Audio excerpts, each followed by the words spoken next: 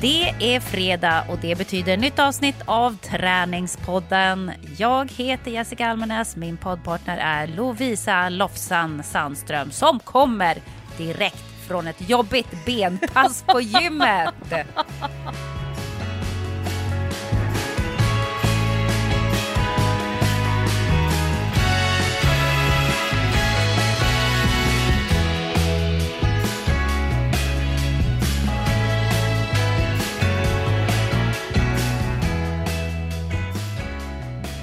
Alltså, jag var inte jättepepp på träning i morse. Haft en sån kass natt. Men jag smsade min PT, typ heads up, inte sovit i natt, men jag vill träna ben. Och så var det, som tur är lite grann, ett helt nytt program som startade idag. Så att jag hade liksom inga, jag går dit och så gör jag det jag kan göra. Minns inte när jag senast körde marklyft. Alltså mina bebismjuka händer bara, hålla i stången. Och sen körde jag någonting som jag inte har kört på flera år, vilket var jättekul. Enbens benpress. Alltså i maskin med ett ben i taget. Det var så jobbigt och så roligt. Det var så skönt att sitta där och mata repetitioner och avsluta med benspark i maskin. Och sen efter passet jag bara satte mig på golvet och bara okej Lovisa, nu samlar vi ihop oss för att cykla hem till Träningspodden. Ja, vad härligt. Jag känner ju att det där är förmodligen det benprogrammet som jag och min syrra ska börja köra. Något liknande som du kör. Och syrran hon var helt skakig i benen när hon kom hem förra veckan från benpasset som Andreas då hade hittat på. Så att ja, jag fasar nu när det bara kommer bli benträning. Tyvärr fick jag lite förhinder idag med jobb och grejer. Men jag ska på det igen, förhoppningsvis redan på fredag. Om min kära syster pallar att köra ben på fredag, för vi har match på lördag. Så hon kanske inte orkar det. Men vet du vad, Lovisa? Jag har faktiskt kommit tillbaka till gymmet. Det känns väldigt bra. Wow! Ja, för jag kände efter några dagar, eller efter några dagar, det var att ta i, efter en vecka ungefär med den här skadan, kanske lite mer, 8-9 dagar, så kände jag att nej men nu jävlar känns det bättre. Nu börjar det liksom gå åt rätt håll och jag kände att lite rörlighet kom tillbaka. Jag kunde ta ut rörelserna mer utan att det gjorde ont. Jag kunde släppa ut armen ur den här slyngan lite grann. Och kände så här, nej men jag måste röra på mig nu för att jag har knappt vågat gå ut och gå ens. För jag har fått någon sån här konstig tanke som jag tror du fick när du gjorde illa händerna också. Att tänk om jag ramlar, tänk om jag halkar och slår i axeln igen. Du vet, bara så här konstiga tankar, varför skulle jag halka? Det är inte ens is, det är ingenting. Men ja, så har jag tänkt i alla fall. Så jag har knappt liksom vågat ge mig ut. Men nu kände jag att det bara kröp på hela kroppen. Jag måste träna, jag måste göra någonting. Så jag gick till gymmet och körde 30 minuter på crosstrainern riktigt hårt. Alltså fick hålla i mig med en hand då, för att den armen kan ju liksom inte gå fram och tillbaka i den där pendelrörelsen som när man håller i handtagen på crosstrainern. Så att jag höll en arm stilla och en arm fick liksom jobba. Men jäklar vad jag körde. Alltså jag var otroligt trött. Jag låg högt i puls. Jag låg liksom på 155-160 i puls hela passet. Och svettade som en gris. Jag var helt skakig när jag klev av. Du vet, jag fick nästan blodsmak i munnen. Vilket är sjukt, för jag har aldrig fått på en crosstrainer förut. Men jag tror att det var jättemycket uppdämd energi i kroppen som verkligen ville ut. Jag ville liksom köra skiten ur mig. Och sen körde jag lite ben. För att känna på det då, eftersom jag egentligen skulle ha kört ben med Andreas idag. Så att jag ville bara se att men funkar det att sitta i maskinerna och köra med axeln och så. Och så körde jag rehab och så började jag ändå göra lite sådär övningar med gummiband och så för min trasiga axel. Bara det som kändes bra då. Så fort det var något som kändes så här, det här känns inte riktigt bra, då slutade jag. Och det var jätteuppmuntrande för mig. Jag var väldigt glad när jag gick därifrån och tänkte att det här kanske kommer att gå fortare än vad jag tror. Du ser vad träning kan göra för humöret.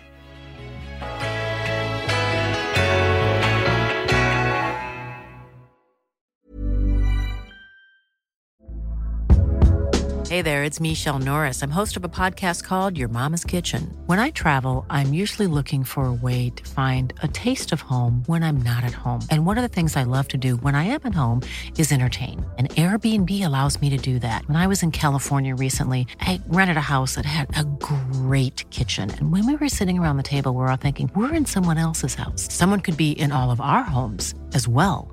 If you have a home, but you're not always at home, you have an Airbnb. Your home might be worth more than you think.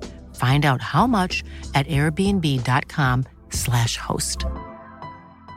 Hey, I'm Ryan Reynolds. Recently, I asked Mint Mobile's legal team if big wireless companies are allowed to raise prices due to inflation. They said yes. And then when I asked if raising prices technically violates those onerous two-year contracts, they said, "What the f*** are you talking about, you insane Hollywood ass?" So to recap, we're cutting the price of Mint Unlimited from $30 a month to just $15 a month. Give it a try at mintmobile.com/switch. $45 up front for 3 months plus taxes and fees. Promo rate for new customers for limited time. Unlimited more than 40 gigabytes per month. Slows full terms at mintmobile.com. Och tilltro till framtiden. Ja, exakt. För att det här har jag nog inte berättat i Träningspodden ens. Men efter att vi hade spelat in förra veckan så var ju jag på läkarbesök hos en ortoped och fick ta nya röntgenbilder och så. Och när jag kommer in där så säger han så här, du vet, han ser fundersam ut och han bara, ja, jag tycker att det här är gränsfall till operation. Men jag vet inte riktigt. Jag vet inte om jag ska rekommendera operation eller inte. Det är gränsfall. För han kunde inte säga liksom, det ser ut som en grad 3 på en 5-gradig skala. Och är det en grad 5, alltså är det över en grad 3, som det är grad 4 som man inte pratar så mycket om, men grad 4 eller grad 5, då bör man operera. För att då är nyckelbenet så pass ute ur sin position och det är så pass många ledband som har släppt och gått sönder att man inte kommer att få tillbaka liksom stabiliteten i axeln och också att det kan bli problem eftersom det ligger i så konstig position. Och han kunde inte säga på röntgenbilden om det var liksom, om det skulle bli en grad 5, om det skulle släppa mer så att nyckelbenet skulle bli helt löst där inne och sådär. Så han sa verkligen så här, jag måste lämna det här till kollegor på ortopeden som ska operera i så fall. Och så får de titta på det och så får vi ta ett beslut. Men problemet är bara att ska man göra en subakut operation så ska man göra den inom 2 veckor. För sen så kan man lika gärna vänta och se. Och då fick jag en tid nu på torsdag den här veckan, vilket betyder att på fredag, när ni lyssnar på detta, så har det gått 2 veckor sedan min skada och jag skulle alltså behöva göra en operation innan dess. Och då känner jag så här, men om jag har fått en tid hos den här andra ortopeden då på torsdagen, hur fan ska de då hinna operera om det måste opereras? Plus att jag känner ju nu när det har blivit så pass mycket bättre. För när jag var hos den första ortopeden då så hade jag ju fortfarande fruktansvärt ont och bara tänkte så här, det här kommer jag aldrig att läka. Jag måste ju operera. Och det här är så fult och bla bla bla. Så gick jag till sjukgymnasten, hon tejpade axeln, tryckte ner nyckelbenet lite så att det hålls fast med tejp. Det är lite nedtryckt liksom, så det ser inte riktigt lika illa ut som det gjorde innan. och då blev jag lite så här, men det här är inte så illa ändå. Men jag kan ju inte gå med tejp hela livet dock. Men sen Sveriges snyggaste solbränna. Ja, eller hur? Med jättestor tejp på axeln. Nej, men sen sa hon också att den där operationen som de i sånt fall ska göra på mig, när man sätter in en platta och skruvar fast nyckelbenet i sin position igen. Och det finns liksom ingenting annat än ben att jobba med där. Så att man sätter skruvarna i benen. Och det, sa hon, det gör fruktansvärt ont. Jag ska inte ljuga för dig. Det där gör fruktansvärt ont. Du kommer att ha mycket ondare än du hade när du fick skadan. Och det kommer att sitta i flera veckor. Och jag bara kände så här, men vad fan, ska jag verkligen genomlida det? Alltså, nej, men det vet jag inte om jag vill. Speciellt inte nu när det känns som att det blir bättre och bättre för varje dag. Så att när jag nu går och träffar den här andra ortopeden, om de säger till mig så här att det är bara av kosmetisk anledning, då kommer jag inte operera. Även om jag tänkte det förra veckan efter att vi hade pratat, så ändrade jag mig igen. Då var jag så här, nej, det är för fult. Men sen så blev det bättre och jag har tejpat ner det så det sticker inte upp så fruktansvärt mycket. Så nu känner jag att nej, men jag kan leva med det här. Jag kan leva med den här axeln. Och jag har börjat tänka så här, jag var i stallet häromdagen och då sa de till mig så här, det där är ju coolt ju. Fan, du har något att snacka om. Det där blir värsta partytricket. Jag kan prata på alla fester om ditt nyckelben och din nyckelbensskada. Liksom. Och då är man ju riktigt hardcore. Så tänkte jag, ja, kanske ändå. Att det kan vara en rolig grej sådär. Att ha en riktig idrottsskada som märks. Så att jag känner just nu att jag vill verkligen inte operera. Nu vill jag tillbaka till livet igen. Och det känns som att det går ganska fort framåt nu. Du har bra läkkött. Men du, Jessica, du läser ju på. Det här vet ju vi i träningspodden. Du bestämmer dig för att springa maraton och så läser du på och lär dig allting. Och nu då har jag läst på om det här med knä och dina fötter och du läser på om basket. Men jag vet att förutom att du har läst på jättemycket om nyckelben så har du kanaliserat din fysiska och mentala energi till coachning. Alltså ryktet, det sprider sig över staden. Jaså? Är det ett nytt spår som du är inne på? Det känns som det är min syrra som är den lilla fågeln som har kvittrat i ditt öra. Hon trippar på moln, Jessica. Oj! Berätta. Nej men vad kul. Nej men du vet ju hur det är med mig, Lovisa. Plötsligt så får jag en idé och så snöar jag in på det och så går jag all in.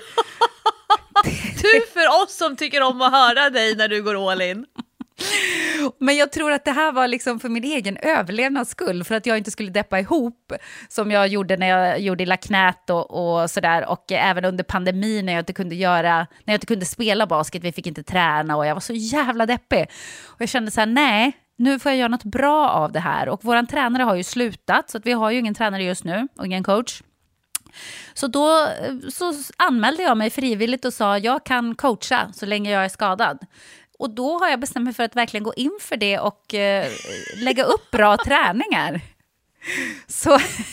Så jag har ju lagt inte så få timmar de senaste dagarna på att hitta basketövningar på Instagram, Pinterest, nätet och så vidare. Jag har läst på, jag har tagit printscreens, jag har gjort träningsupplägg, jag har en anteckningsbok där jag skriver ner övningar jag kommer på och har liksom gått in för att nu ska jag göra roliga, bra träningar till mina lagkamrater. Och igår så är jag lite orolig för att jag körde lite för hårt med dem. För de var väldigt trötta och det är svårt när man inte är med och springer själv. Man känner liksom inte hur trött är man. Det vet man inte riktigt då. Och jag tänkte, idag ska de verkligen få springa. Vi behöver springa. Så det var en riktigt jobbig träning igår, tror jag. Men om syrran var glad idag så var det väl inte för jobbigt då antagligen. Men det är ju häftigt att få bevittna någonting från sidan. Alltså att få titta på en grupp och så ser man så här att ja, men vad kan jag göra med den här gruppen nu när jag ändå är på sidan? Och när man startar en sån här kreativ process, då blir det som ett självspelande piano. Alltså att man börjar med en grej och så blir det mer och så blir det mer och så blir det väldigt roligt och helheten blir oftast väldigt bra när man börjar grotta ner sig i någonting som man kan väldigt mycket om, men man har bara varit upplevare. Man har bara varit den som varit i det. Ja, alltså jag har ju tränat små barn, höll jag på att säga. Nu är de ganska stora, de är 13 år nu. Men jag Nästan längre än vad du är. Ja, det är nog en del av dem faktiskt. Men jag slutade ju nu till hösten för att jag kände att jag hinner faktiskt inte med. De börjar träna så mycket nu och då, om man inte kan vara med hela tiden så känns det inte så kul, tyckte jag. Så att jag har slutat träna dem nu, men jag lärde mig ganska mycket på det, för det är svårt att träna barn för man vet inte riktigt vilken nivå kan man lägga sig på, vad kan de lära sig i den här åldern. Mitt tålamod är ju inte alltid det bästa. Jag tycker så här, men hur kan ni inte förstå? Hur kan ni inte förstå den här övningen? Den är jättelätt. Så kan jag bli frustrerad av sådana grejer. Men jag lärde mig mycket av det, och det är ju en annan grej att träna vuxna, men det som är kul är ju att man dels så ser man ju inte lika bra helheten när man själv är med och spelar. Och dels så kan det ju vara lite känsligt att man ska gå in och peta på massa grejer som andra gör. Och så, när man själv är en i laget. Men nu när jag står utanför så har jag direkt tagit på mig då att jag kan göra de här grejerna. Vilket jag inte vet om de andra uppskattar. De kanske tycker att jag är en idiot. Ingen aning. Men för mig känns det kul för att jag har ändå ganska bra basketöga skulle jag säga. Och ser ju grejer som man liksom vill rätta till i mitt lag. Så här som jag tänkt så här, men tänk om vi bara gjorde så här istället. Eller tänk om den här personen bara flyttar sig lite annorlunda. Och så, du vet, sådana grejer som man kanske inte vet själv när man spelar eller känner eller ser eller så. Att man då kan få komma och liksom hjälpa till med de där små grejerna tycker jag faktiskt är jättekul. Så att det som är roligast med att coacha, det skulle jag säga är att man kan se helheten på ett annat sätt och liksom kan få, alltså man får lov att säga saker till de andra plötsligt och hjälpa till. För jag vill ju bara att det ska bli bra. Man får befogenheter. Ja men exakt, på ett annat sätt än om man bara är en spelare. Och det tycker jag är kul. Jag gillar ju att bestämma lite. Jag gör det faktiskt. Jag har gillat det sedan jag var liten. Jag bestämde alltid när jag var liten. Alltid när kompisgänget på gatan skulle leka så det var alltid jag som skulle bestämma lekarna och reglerna och liksom ordning och reda skulle det vara. Så att jag tycker faktiskt att det är ganska roligt men jag kommer inte att byta sida. Jag vill fortfarande hellre spela. Det vill jag verkligen. Ja.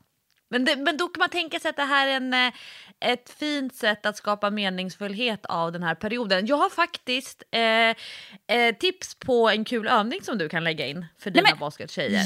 Ja, ge mig den. Den här har jag snott från ett norskt handbollslag med typ 16-17-åriga tjejer. Ja. Och så och sen har jag själv kört den utomhus med vuxna, helt vanliga vuxna. Och jag kan säga, de skrattar så mycket. Det här var ett fyspass som de här norska handbollstjejerna kör. Du vet ju hur 16-17-åriga handbollstjejer ser ut. Alltså, de är stencoola. De är som maskiner, de är superstarka. De körde i en stor gympasal och sen hade de väldigt mycket olika typer av medicinbollar till att börja med. Jobbade jättemycket med explosiva kast. När jag håller i en handboll och inte har klister på handen. Jag kan ju liksom inte greppa bollen. Jag har för små händer för att bli en framgångsrik handbollsspelare. Men en handboll i sig är ju inte så tung. Och det kan ju vara svårt att bygga upp explosivitet om redskapet eller vikten, alltså om den är för lätt. Så jag fattar att de körde väldigt mycket kast med de här medicinbollarna. De körde väldigt mycket kast mot varandra. Typ som att de skulle passa en hård studs rakt ner i golvet och sen så ändrar bollen riktning och kommer upp in i handen på den andra tjejen. Så hade de typ gymnastikmattor emellan så att den blev en liten dämpning. De gjorde mycket sådana explosiva kast till varandra. Men sen körde de en superkul sprintövning med det här som vi har pratat om mycket i Träningspodden de senaste månaderna med olika kognitiva förmågor. Och då har man varsitt bo och så kör man varannan gång. Så att när jag körde det här med vuxna, då körde jag en sträcka som är ungefär 8 meter mellan bona. Men jag kan tänka mig de här handbollstjejerna kanske hade 20-25 meter. Men de är ju också betydligt mer vältränade och vana vid sprint och explosivitetsträning. Det här med att göra saker med enormt hög hastighet. Det är många vanliga motionärer som går sönder när de ska vara väldigt snabba från stillastående till maxfart. Alltså det är just den där accelerationen som gör att man går sönder i hamstring eller i vaden och liknande. Men då står den personen som ska jaga, den står i sitt bo. Och då gjorde jag som uppkonat. Och den får stå hur den vill, men den får inte stå utanför sitt bo. Den personen som ska bli jagad, den har 2 stycken försprång. Det ena försprånget, det är att den har prick en armlängds avstånd till jagaren. Så man måste lägga fingrarna på axeln på den som ska jaga. Så att man redan där får man en armlängds avstånd. Och sen har den också försprång nummer 2. Och det är att man väljer själv när själva jaget börjar. Alltså den som har armen sträckt bakåt och har lagt den på axeln på den som ska jaga. Det är när den tar bort fingrarna och börjar kuta. Det är då jaget börjar. Och sen är då målet att ta sig över till andra sidan till sitt bo. Utan att bli fångad av jagaren. Aha. Och alltså så mycket skratt. Man måste vara på alerten, för man vet ju inte när jakten börjar. Men samtidigt, så fort man har tagit bort handen från axeln, då måste man ju börja kuta.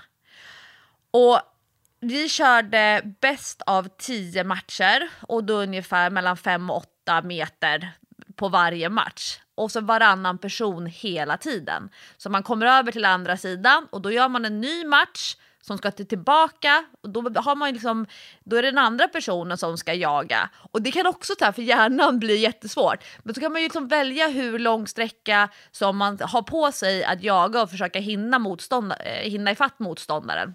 Men så intressant att se den här explosiva från stillastående till sprint, och också att jaga. Alltså kullekar är ju jätteroligt, men det här är ett bra sätt att jobba med det explosiva, inte uthålligheten att man ska springa runt i cirkel, eller de här evighetsstafetterna när man ska ta sig, försöka jaga ikapp motståndarlaget som har ett halvt varvs försprång. Så himla kul, så det här kan jag verkligen rekommendera till coach Jessica. Ja, men kul grejen då. Handboll och basket har ju många likheter när det gäller just de där grejerna. Man ska vara explosiv på ungefär samma sätt. Och kunna sprinta ungefär samma längd, om man säger.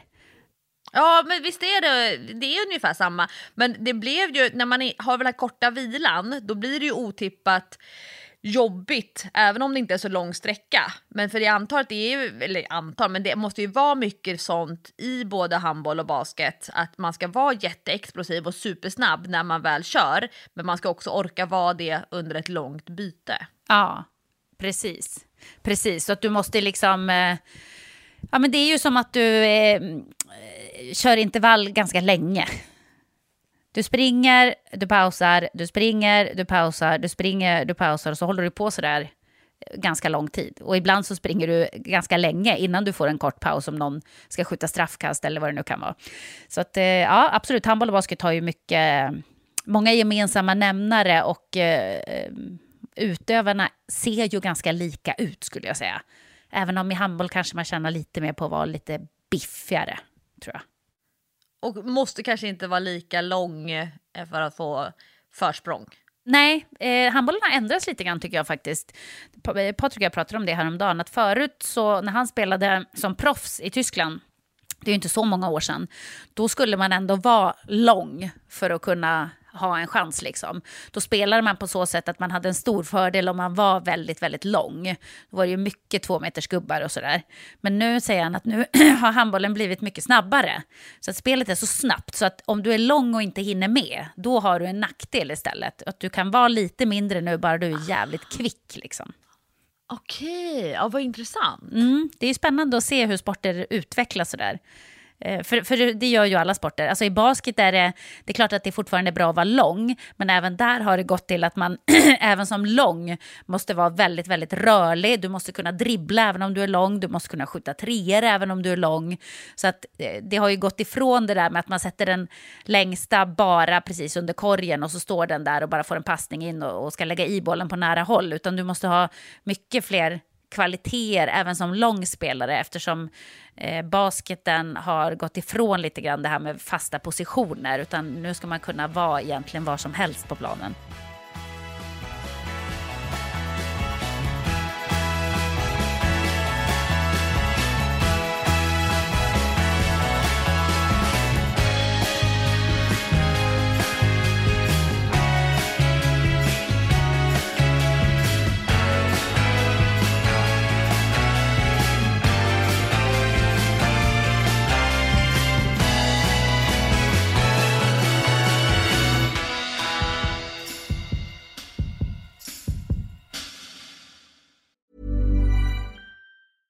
Hiring for your small business? If you're not looking for professionals on LinkedIn, you're looking in the wrong place. That's like looking for your car keys in a fish tank. LinkedIn helps you hire professionals you can't find anywhere else, even those who aren't actively searching for a new job but might be open to the perfect role. In a given month, over 70% of LinkedIn users don't even visit other leading job sites. So start looking in the right place. With LinkedIn, you can hire professionals like a professional. Post your free job on linkedin.com/people today. Quality sleep is essential. That's why the Sleep Number Smart Bed is designed for your ever-evolving sleep needs. Need a bed that's firmer or softer on either side? Helps you sleep at a comfortable temperature? Sleep Number Smart Beds let you individualize your comfort, so you sleep better together. JD Power ranks Sleep Number #1 in customer satisfaction with mattresses purchased in-store. And now, save 50% on the Sleep Number Limited Edition Smart Bed for a limited time. For JD Power 2023 award information, visit jdpower.com/awards. Only at a Sleep Number store or sleepnumber.com. Vi är även denna vecka sponsrade av Rusta och det passar perfekt för det är ju full vår ute nu. Man kan vara ute utan att ha dunjackor och 10 lager kläder, det gillar man. Äntligen! Varje vår tycker i alla fall jag att det känns som att det är ett helt nytt liv som börjar. Jag kan sitta ute, jag tycker om att känna solen värmer ansiktet. Och för mig är det liksom, det är ett njut. Älskar att vara ute. Och Rusta, det är vårens bästa vän för de har allt för det här nya livet, utomhuslivet. Ja, precis. Vi har ju tidigare berättat att Rusta har ett brett sortiment av i princip allt som du behöver till din uteplats. Och jag har snackat mig varm om solcellsbelysning. Det tycker jag är kanon. Du var inne på ljusslingor och krukor, Lovisa.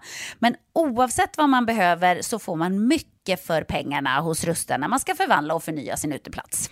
Hur är det hos dig, Jessica? Har du några favoriter när du ska piffa upp er utomhusmiljö? Ja, men det har jag faktiskt. Jag gillar att det känns lite lounge-shit. Så jag brukar ju satsa på att köpa någon ny utomhusmatta. För att de är väldigt prisvärda hos Rusta. Så det tycker jag är en stor favorit. Jag ska säga vad jag är sugen på. Berätta. Jag tycker ju att det är bra att ha kuddar som man inte behöver ta in. Det står absolut på min lista för den här våren. Ja. Det ska vara lätt att ta sig ut. Kuddarna ska bara ligga där, redo att ta emot den. Ja, man älskar sånt som man inte behöver plocka ut och in. Och då så säger ju nog jag att grejer till utegymmet, alltså vi pratar hantlar, kettlebells, foam roller, sådana saker är också för mig vår. Att vara ute, det är låg tröskel till att träna. Och så kan man liksom ta in och ta ut. Och Rusta har riktigt bra hemmaträningsgrejer. Och jag tänker så här, ja, men man sitter och hänger där i sina kuddar och så kan man träna. Och så kan man hänga och träna. För alla våra lyssnare så är ju träning en viktig del av utomhusmiljön, det vet jag. Vi uppmuntrar och uppmanar våra lyssnare att njuta av utomhuslivet och kolla gärna in Rusta när ni vill uppgradera er utemiljö. Kolla in rusta.com, men framförallt besök ett Rusta varuhus och få inspiration till ditt nya uteliv. Vi säger tack till Rusta. Stort.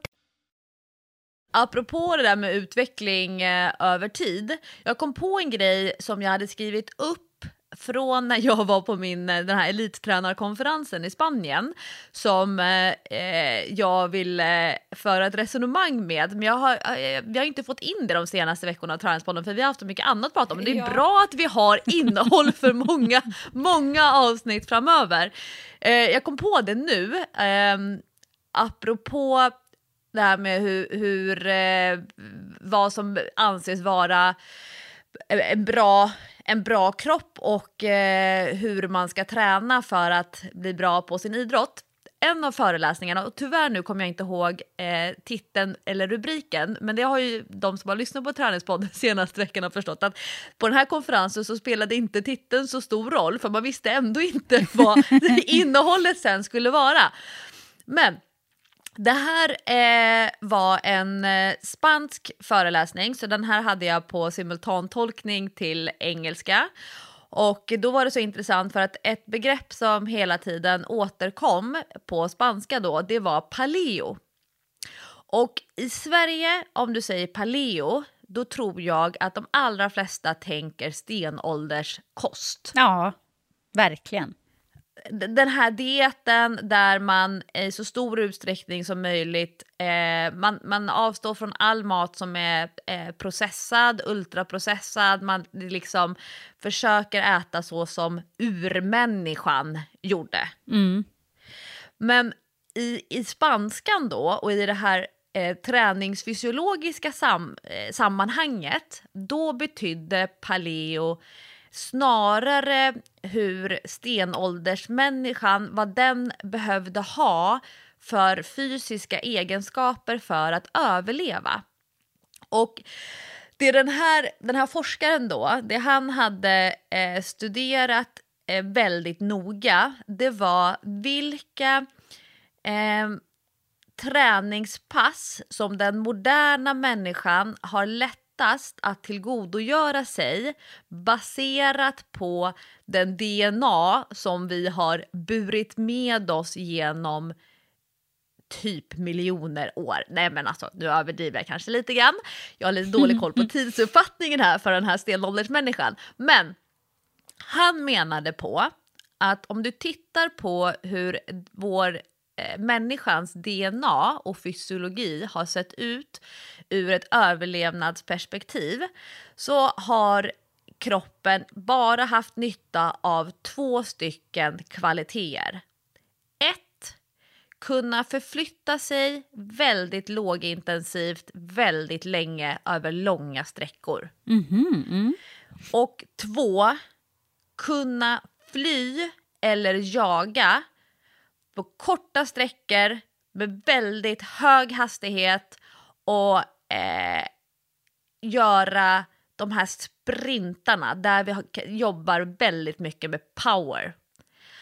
Och han menar att allt däremellan har människan inte genetiska förutsättningar för att ha nytta av. Och hans slutsats då, det var att vill man ha de bästa förutsättningarna för att optimera prestationen i konditionsidrott, så ska man 1. Träna jättemycket lågintensivt, uppemot 90% av träningstiden över en månad ska vara lågintensivt. Och så ska man ha alltså en liten klick, om man tänker sig toppen på en pyramid, ska vara det mest intensiva, det hårdaste, mest maximala ansträngning. Allt däremellan, all den här medelintensiva träningen, det var i princip onödigt att utföra. För elitidrottare, för motionärer.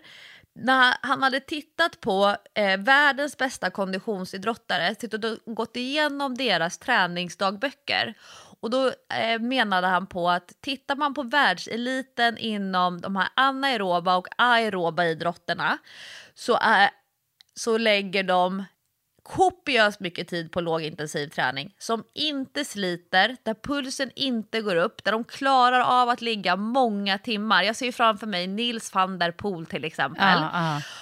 Och sen ett fåtal minuter varje vecka med de här jätteslitsamma pulszonerna som kräver mycket återhämtning.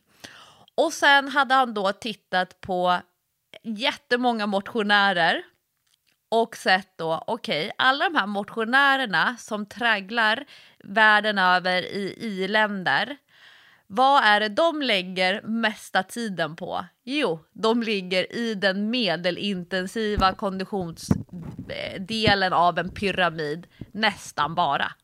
De är i princip aldrig uppe på de högsta intensiteterna, och de har väldigt lite träningstid i de lågintensiva zonerna. Och ju mer utvecklat samhället är, desto mindre tid tränar motionärer lågintensivt. Till exempel för att de åker bil istället för att cykla eller gå till vardags.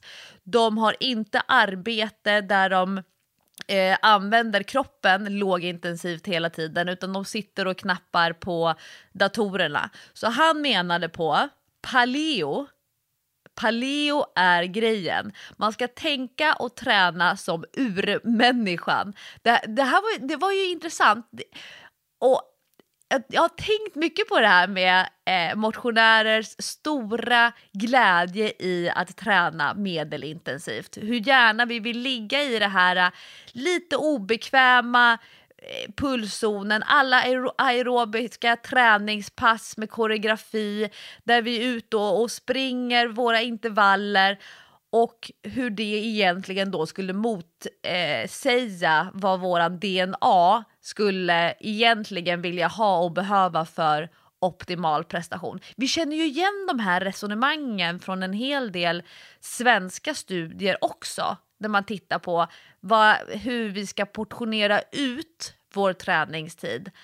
Men det är ju intressant. Lågintensiv träning, allra mest jättemycket varje vecka, och pyttelite riktigt högintensiv konditionsträning. Ja, det är ju ett jätteintressant resonemang tycker jag, men samtidigt så har ju, alltså sen stenåldern, tack och lov, så har ju människan också utvecklats. Alltså vi lever ju ett annat liv idag. Vi sitter ju till exempel väldigt mycket som man inte gjorde då. Eller man satt snarare på huk hela tiden, och det kan ju vi knappt ens göra, den moderna människan. Men vi går heller inte böjda som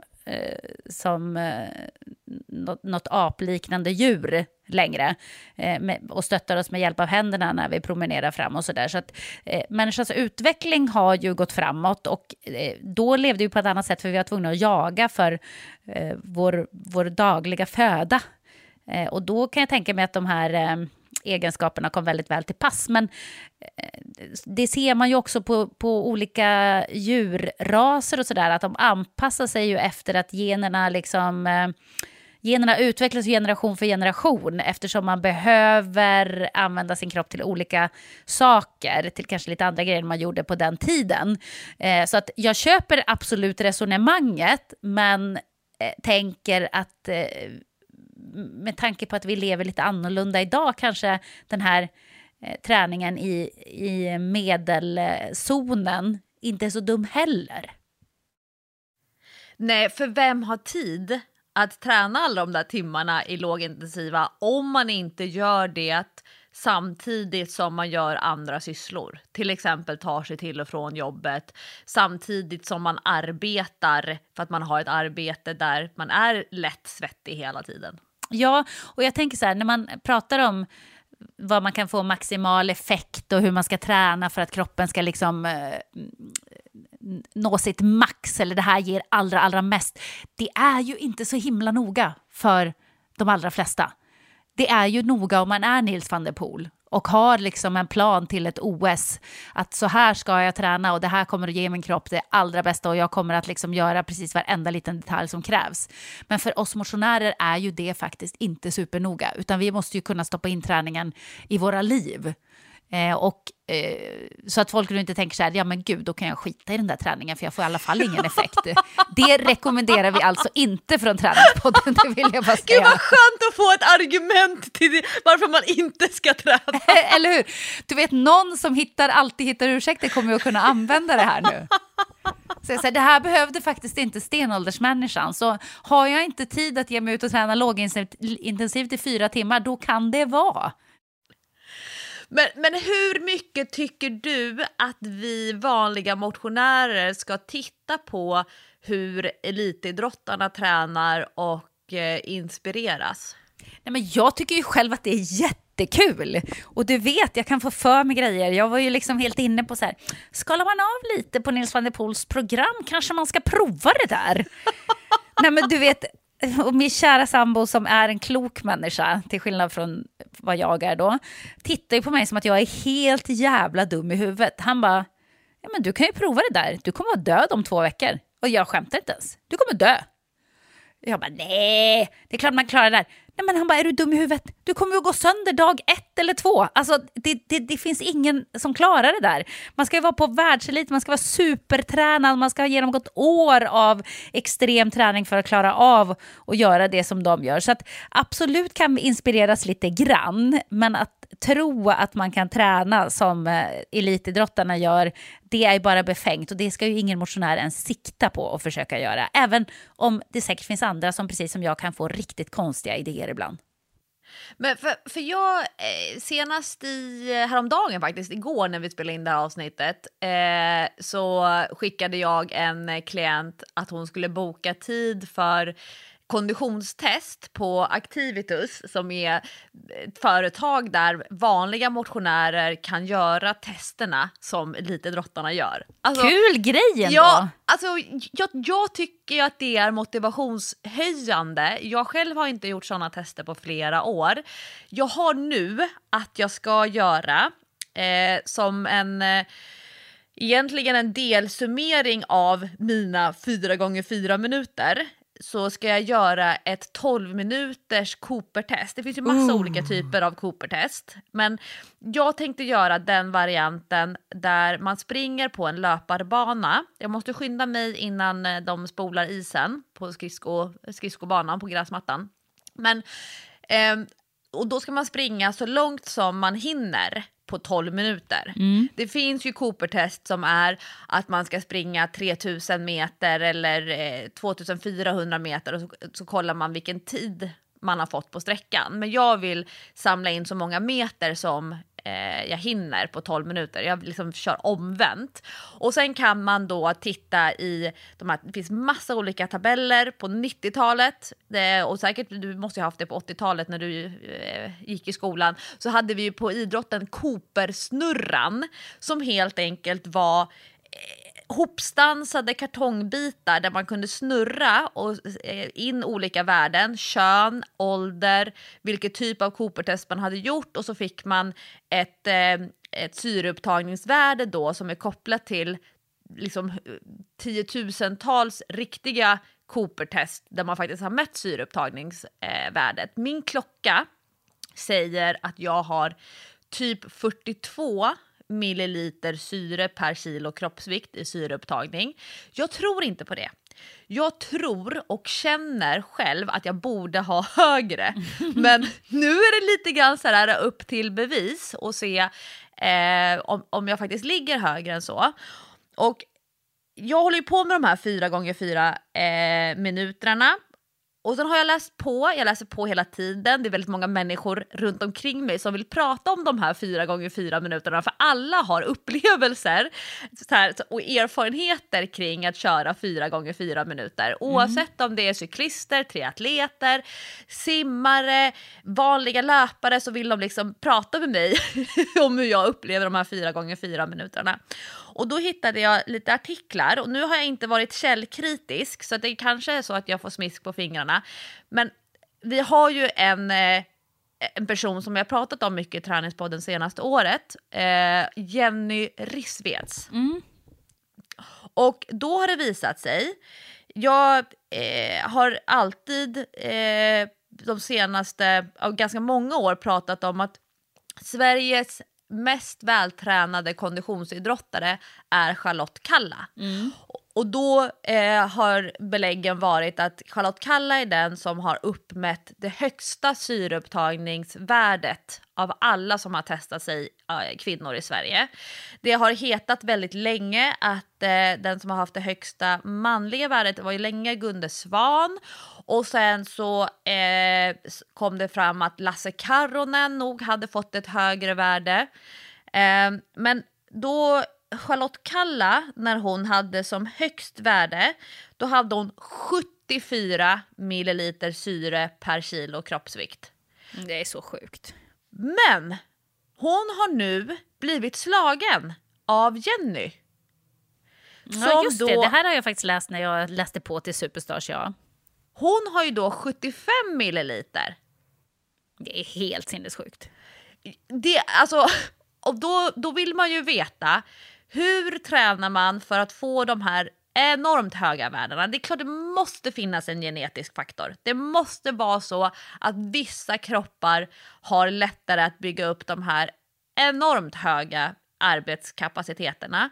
Vi vet ju att det här är individer som tränar väldigt allsidigt, som tränar väldigt mycket, men många träningsformer.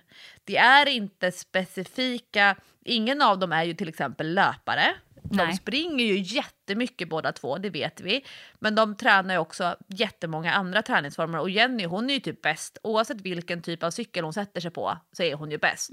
Charlotte Kalla, när hon var som mest aktiv, hon var ju liksom outstanding på så många delar. Och även i gymmet. Och då har jag läst på lite grann om Jennys tränare som heter Fredrik, och han är då idrottsfysiolog i Falun vid Lugnet, jag tror det heter typ Lugnets idrottsvetenskapliga institution eller liknande. Och han är också tävlingscyklist, eller har varit tävlingscyklist, och han har varit förbundskapten i mountainbike, tror jag. Det här kanske du vet bättre än vad jag vet. Men han menar ju jättemycket på att de här 4x4 minuterna, det är enormt effektivt. Och när jag läser om de här 4x4 minuterna, då har liksom det här med hur jobbigt ska det vara? Hur högt ska man ligga i puls? Och varför ska man inte köra 4x3 minuter? Kan det vara bättre att köra färre minuter och köra lite hårdare?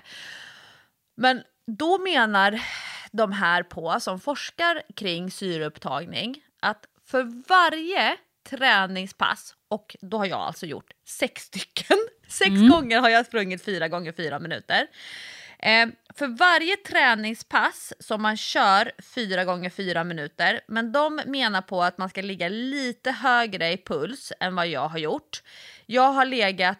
Jag försöker ligga på 86% av maxpuls, men eftersom jag inte har gjort ett maxpulstest så får jag gå lite grann på att jag ska orka ligga kvar. Jag vill inte att pulsen ska fortsätta stiga ju längre intervallen går. Den ska liksom inte upp i taket. Men för varje träningspass, nu måste jag läsa innantill här så att jag får det rätt. Det här är professorer i medicin på Trondheims universitet. Den kliniska effekten som de mäter av de här 4x4 minuters intervallerna, det är att man ökar sin syreupptagningsförmåga med 0,5% per träningspass. Till ett testvärde på 70 ml per kilo kroppsvikt för kvinnor och 80 ml för män. Och det innebär, om man då skulle göra väldigt många 4x4 minuter, det är att man kan öka sin syreupptagningsförmåga med 20% på 40 intervallpass. Jäklar! Ja, men och då de menar på att 4x4 minuter det är det mest effektiva sättet att träna på. Men det tar ju inte 4x4 minuter med 2 minuters vila. Man måste liksom jobba upp pulsen. För mig tar passen ungefär 45 minuter. Det blir ungefär 6 kilometers löpning. Men det vore coolt ifall det här funkar så pass bra. Om man pallar att träna så här enformiga intervaller.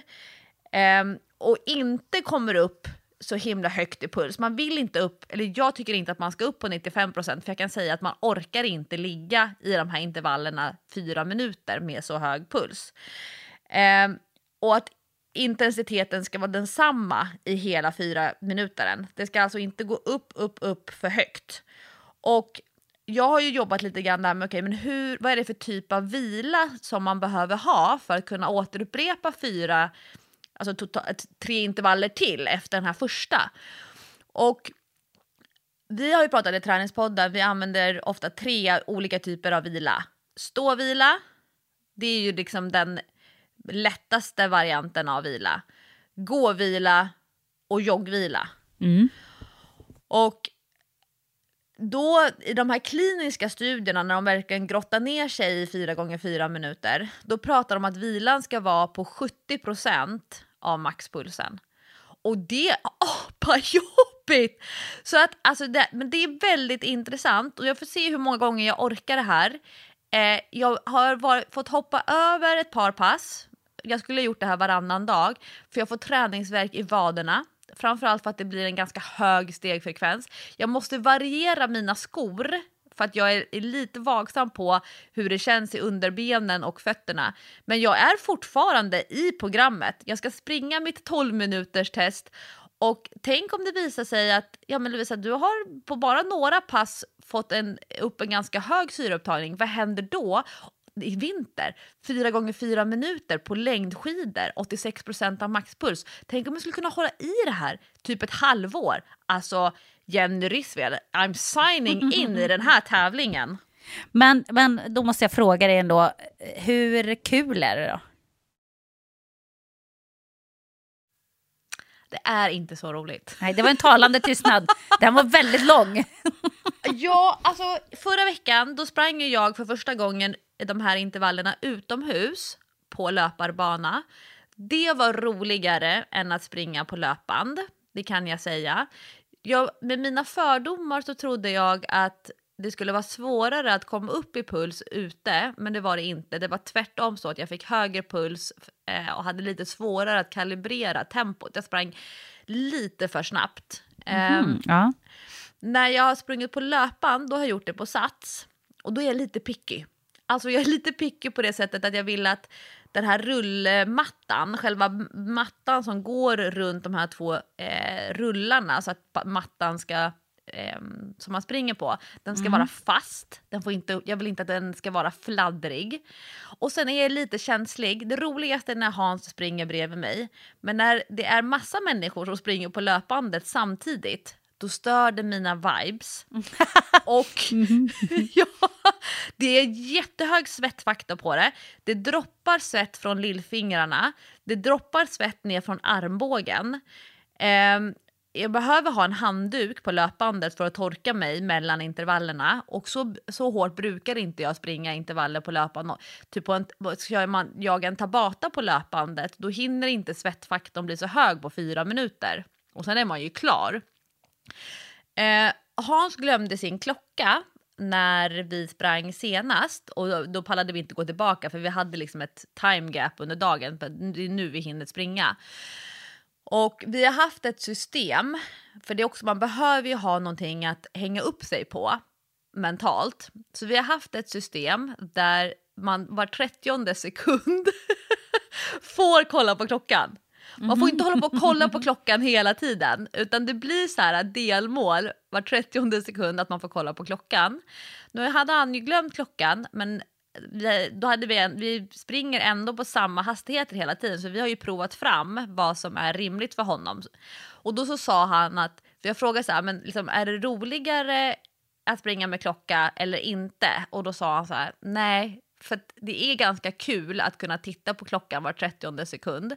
Första minuten känns ganska lätt. Andra minuten, då vet man att man börjar närma sig halvtid. 3:e minuten upplevs väldigt jobbig mentalt, för det är fortfarande ganska lång tid kvar. 4:e minuten, då vet man, nu är jag snart klar och får vila. Så det är ganska mycket processande, trots att det är ganska kort tid, 4 minuter. Man går igenom ganska många faser. Inte jätteroligt. Nu tittade jag på David Batra som skulle springa 5 kilometer i Death Valley. Det var SVT på tv på löpbandet. Och så där han pratade om att prestera i värme. Så då hade jag lite distraktion. Men på sista intervallen då var jag tvungen att stoppa in hörlurarna, för att jag bara, nej men nu, min hjärna måste liksom få någon annan typ av stimulans. Det är inte jätteroligt. Jag älskar ju Almenäs intervaller. Jag tycker att det är jättekul att jobba med trappintervaller. 4, 3, 2, 1. 4, 3, 2, 1. 4 gånger 4. Jag gör jobbet, men jag gör det inte och garvar under tiden. Men det är skönt efteråt. Jag blir inte sliten. Och med undantag för lite träningsvärk i vaderna som jag blev vaksam på, så skulle jag kunna göra det varannan dag. Men jag vill inte riskera någonting med vaderna och fötterna. Så där är väl summeringen. Jag håller i det. Jag ska springa imorgon igen. Men känner du, för du ska göra tester och sådär, men man kan ju ofta känna själv om man känner sig liksom starkare, mer uthållig, om löpningen känns bättre. Känner du själv skillnaden? Ja, alltså jag känner mig väldigt lätt i kroppen när jag springer. Det kan ju vara dels att vara på löpan mycket, att man bara behöver lyfta fötterna i rätt hastighet så löser sig mycket. Men jag upplevde även när vi sprang ute, det var mörkt, det var det som vi brukar kalla för spa-regn, vilket ju är ett lätt duggregn. Då kände jag också mig lätt. Snabb återhämtning mellan intervallerna, för det är ju också en viktig parameter att inte att inte bli för sliten så att man inte orkar jobba upp pulsen igen. Men jag skulle nog säga att det som jag kände igår för första gången, det var att det var lite trassligt med fötterna. Och alltså som vissa dagar, nu har vi de här trenderna när man liksom pratar om hur kroppen känns utifrån menstruationscykeln. Där har jag inte känt någon skillnad. För nu har jag ändå kört, 3 veckor. Där har jag inte än så länge upplevt någon skillnad i hur jobbigt jag tycker att det är. Men när jag körde det här igår, då hade jag lite snubbelkänsla på fötterna. Lite grann som att det kändes som att jag skulle kunna fastna med den bakre foten i vaden på det främre benet. Jag var liksom tvungen att fokusera på själva rundtrampet så att jag inte skulle fläta ihop mina ben. Och det behöver man ju ändå tänka på när man ska springa i så här höga hastigheter. Att man måste hålla ihop alla kroppsdelar. Men jag skulle vilja springa ute en gång till innan jag gör det här 12 minuters testet. För 12 minuters testet vill jag göra utomhus. Ja, men spännande. Det är roligt att följa det här projektet tycker jag. Ja. Tänk om det funkar svinbra. Tänk om det här är den enda konditionsträningen jag behöver utföra. Och jag upplever ju ändå fortfarande att det är en låg tröskel till det. Att springa 10 kilometer runt Södermalm som det blir för mig, det har en ganska så hög tröskel för. De här 6 kilometrarna, trots att de är mycket mer intensiva, har jag en lägre tröskel för att jag inte springer på distans utan att jag bara springer på tiden. Men jag upprepar det som jag sagt tidigare.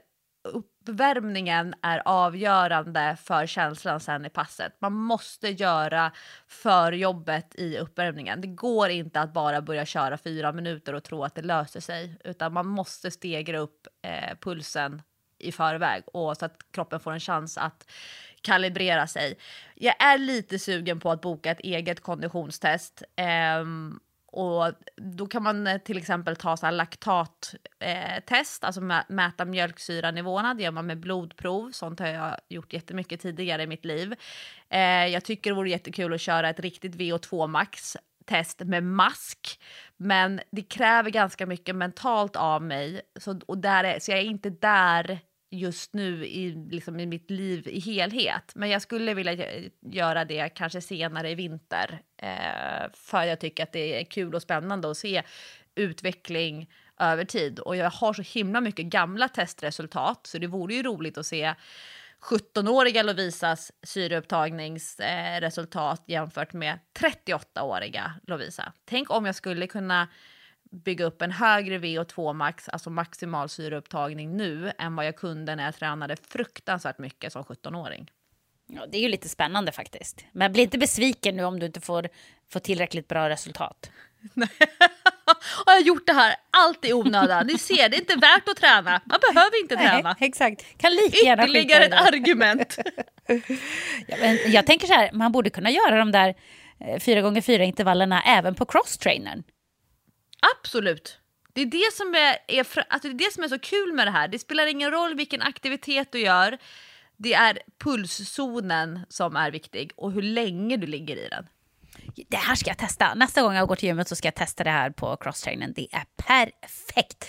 Men vet du vad jag ska göra idag, Lovisa? Jag vågar knappt säga det här hemma. Därför att jag tror inte det kommer att landa i jättegod jord. Jag ska upp på hästryggen igen. Va? Ja. Hur hög tröskel, Jessica? Nej, men alltså, egentligen är det ju lite för tidigt. Men jag suger i mig det som ortopeden som jag var hos sa till mig. För jag frågade ju, det första jag frågade var givetvis, när kan jag spela basket igen? När kan jag rida? Kommer jag få tillbaka full rörlighet så att jag kan skjuta ordentligt? För det är min skotthand. Och han sa att basketen får vänta lite. Kontaktidrott är inte att rekommendera. Även när det slutar göra ont så måste det liksom få läka ordentligt. Ridningen sa så här, ja, det är ju inget som stoppar dig när du inte har så ont längre, men du får ju inte trilla av. För då kommer det inte att bli bra för axeln. Men jag tänkte så här att jag har inte tänkt att trilla av. Så jag kan väl rida lite. Faktum är att jag hade faktiskt tänkt att jag skulle vara med på hopplektionen som vi egentligen har idag i min grupp. Och vi har bara hoppning var 4:e vecka, så att det känns så jävla surt att missa den där jävla hoppningen. Men det fick jag inte för min ridlärare, för då sa hon nej, det här drar jag ändå någon slags gräns. Så hoppa fick jag inte, men jag ska upp och rida. Och jag känner att jag måste det, Lovisa, för att jag har gått runt och nästan blivit lite rädd, har jag känt. Det är obehagligt. Jag tycker inte alls om den känslan. För att när jag har ridit innan så har jag ändå tänkt så här, nej men jag kan inte trilla av. Och då blir man inte rädd. Även om hästen liksom sparkar bakut eller gör något skutt eller man kommer konstigt på ett hinder så har jag ändå tänkt så här, nej men jag trillar inte av. Och nu så har jag gått runt med så här oro i bröstet och känt tänk om jag trillar av igen. Jag kan ju trilla av hur lätt som helst. Och så har jag fått så här konstiga tankar i huvudet att jag har nog ingen balans på hästryggen längre. Och jag har nog blivit så rädd nu att jag kommer liksom att trilla av bara därför. Så att jag känner att jag måste upp innan det här får växa och gro i mig. För då kommer det att bli väldigt stort motstånd att hoppa upp på hästryggen igen. Så att jag ska testa att rida idag. Och jag har fått min favorit Fille. Äntligen. Har inte ridit Fille sedan i våras. Så det känns tryggt tycker jag. För jag känner ju honom och han är min kompis. Och kommer att vara snäll mot mig och så. Så jag håller nu tummarna och hoppas att det kommer att funka. Att det kommer att gå bra. Jag vet ju ännu inte om jag ens kan rida med axeln. Om jag ens klarar av att hålla i tygen, om jag orkar det. Men orkar inte, tänker jag, då får jag väl rida 10 minuter. Så får jag bara skritta runt sen och hålla tyglarna med en hand i värsta fall. Ja, och att kanske åka dit med ett öppet sinne. Ja, jo men det måste jag ju. Och jag har ju det är du som inte får bli besviken. Nej men precis, men jag har ju redan, exakt det är bra att du säger det. Och jag har ju redan insett att jag kommer ju inte att kunna ta hand om hästen själv. Så att jag har ju fått med mig en liten hjälpreda. Så Dylan kommer att komma och hjälpa mig och sadla och tränsa och borsta och kratsa hovar och sådär. För det tror jag inte att jag klarar med en arm. Den andra armen är ju inte så himlans rörlig. Så att sådana grejer har jag tagit lite grann höjd för. Och jag tänker att jag får se det som att jag mest bara vill sitta på en hästrygg igen. Tillbaka i sadeln. Det känns viktigt. Jag pratade faktiskt med en kvinna och det här var inte apropå dig. Även om många vill prata med mig inte bara om 4x4 minuter. Utan de vill också prata med mig om ditt nyckelben och din axel. Jaha. Men jag pratade med en kvinna som berättade för mig om en cykelolycka som hon hade varit med om. Där hon hade cyklat in i en bildörr som öppnades precis framför henne. Åh fy fan vad läskigt, mardröm. En parkerad bil och bildörren öppnas och hon åker rakt in i bildörren och sen över. Så cykeln fastnar på baksidan av bildörren och hon flyger fram över. Och hon hade vanlig hjälm, inte en hövding. Huvudet klarade sig men hon slog sönder ansiktet. Och hade gjort sig illa både i överarmen och i axeln. Och hon berättade för mig att hon väntade för länge med att börja cykla igen. Och hon ångrade att hon inte hade börjat cykla typ så fort hon hade fysisk kapacitet för det. Och att det har satt sig så att när hon nu är igång med cykling flera år senare så är det fortfarande en sån enormt stor grej. Varenda bil hon passerar. Så, för jag pratar alltid med mina barn som cyklar i trafiken om det här med att ha en bildörrs avstånd när det står bilar parkerade, för att man vet aldrig. Men hon sa det att Lovisa, hade jag kunnat gjort någonting annorlunda, förutom då att inte cykla så nära parkerade bilar, så var det att så fort jag hade känt mig fysisk form så borde jag ha satt mig på cykeln. Och det hade kunnat vara på en helt tom parkeringsyta bara för att trampa runt. Men hon sa att det blev en grej i hjärnan, och hade hon kunnat göra saker och ting annorlunda, då hade hon velat mycket tidigare prova cyklingen för att känna för hjärnan att det faktiskt går. Man har haft otur, det gick inte så bra, men att man det behöver inte hända någonting igen, att därför avstå från att cykla. Nej men precis, och det är därför som det är en oskriven regel när man trillar av en häst att man ska upp igen. Om man inte har slagit sig ordentligt så ska man direkt upp i sadeln. Just för att det här inte ska hända, att det inte ska bli ett hjärnspöke, att man ska bli rädd.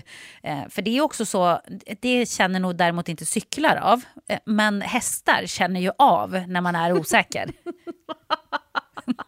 Vadå? Är det inte du uppvuxen med att man alltid namngav sin cykel? Jo, och sen så gjorde det till en kille eller en tjej också, man könade den. Ja. Mina cyklar hemma, de var ju hästar, förstår du. Så jag knöt hopprep i styret, och så höll jag inte i styret utan jag höll i hopprepet som att det var en tygel. Och så red jag på lite olika hästar, så jag lånade mammas cykel och pappas cykel. De var lite svårare att rida, de var stora. Det var stora hästar, och så var det min egen då. Den var ju min bästa häst då givetvis. Och alla hade namn. Men de kanske inte hade så mycket känslor som hästar. De kände nog inte av om jag var lite osäker och rädd, det tror jag inte. Men hästar gör ju det, så att det kan ju bli farligt om man är för rädd när man ska rida. Man kan ju hamna liksom i farliga situationer. Det gäller ju att skicka ut signaler till hästen att man själv är väldigt lugn och trygg. Så att jag är lite nervös för detta spektakel, men det känns ändå viktigt. Så även att jag fick lite sådär rynkade ögonbryn hemma när jag vågar knappt säga det. Jag tror det var Dylan till och med som sa det till min kära sambo. så är det viktigt att göra det. Så att det ska bli av idag. Det ser vi fram emot att få en rapport nästa vecka. Ska vi summera? Dags att avsluta. Ja, vad har vi ens pratat om, höll jag på att säga. Jenny Rissved, som vanligt. Ja, hon kommer ju upp ganska ofta, men hon är ju också en fantastisk idrottare, så det är ju inte så himla konstigt egentligen. Ja, ni har ju fått veta det senaste om min skada. Ni har fått veta det senaste om Lovisas 4x4. Och vad har vi mer kommit fram till? Att ska man träna som en stenåldersmänniska eller inte? Det har vi väl inte riktigt bestämt oss för. Jag har i alla fall varit och simmat, det har jag glömt att berätta.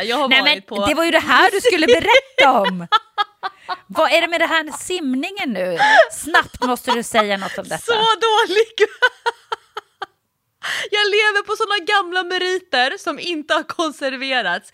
Nej, men jag har varit och provat på simträning tillsammans med ungdomar. Alltså ett riktigt simpass med intervaller, med teknikövningar. Oj.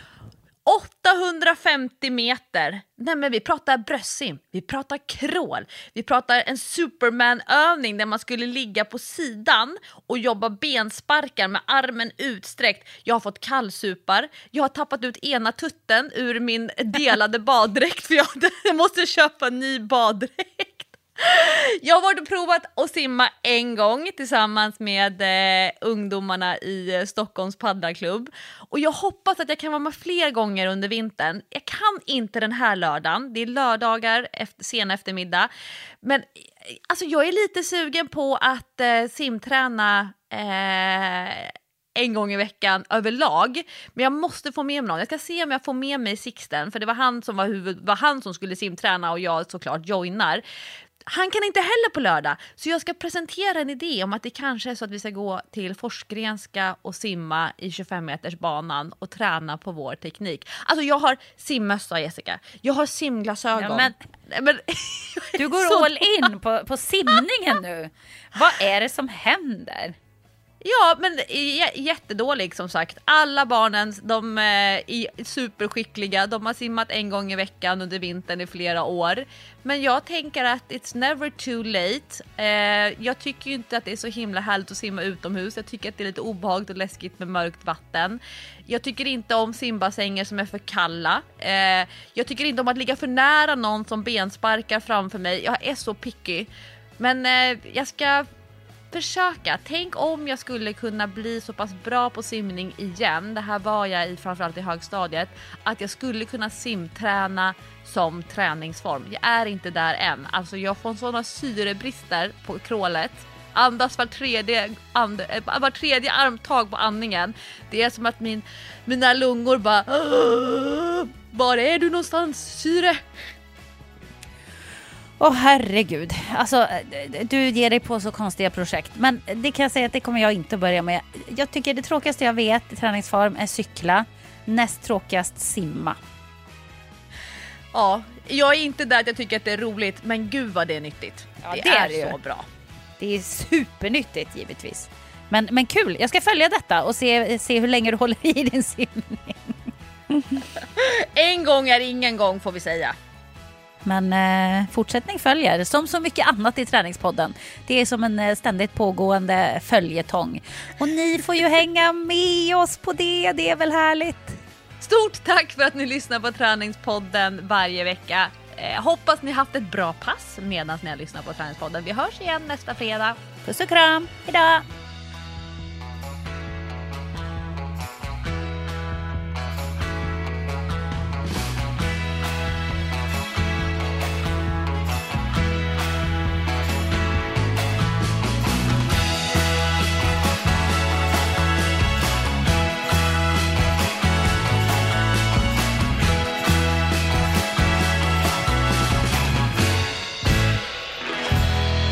Träningspodden produceras av Sandström Group. Mom deserves the best, and there's no better place to shop for Mother's Day than Whole Foods Market. They're your destination for unbeatable savings, from premium gifts to show-stopping flowers and irresistible desserts. Start by saving 33% with Prime on all body care and candles. Then get a 15-stem bunch of tulips for just $9.99 each with Prime. Round out Mom's menu with festive rosé, irresistible berry chantilly cake, and more special treats. Come celebrate Mother's Day at Whole Foods Market. Imagine the softest sheets you've ever felt. Now imagine them getting even softer over time. That's what you'll feel with Boll & Branch's organic cotton sheets. In a recent customer survey, 96% replied that Boll & Branch sheets get softer with every wash. Start getting your best night's sleep in these sheets that get softer and softer for years to come. Try their sheets with a 30-night guarantee. Plus, get 15% off your first order at bollandbranch.com. Code BUTTERY. Exclusions apply. See site for details.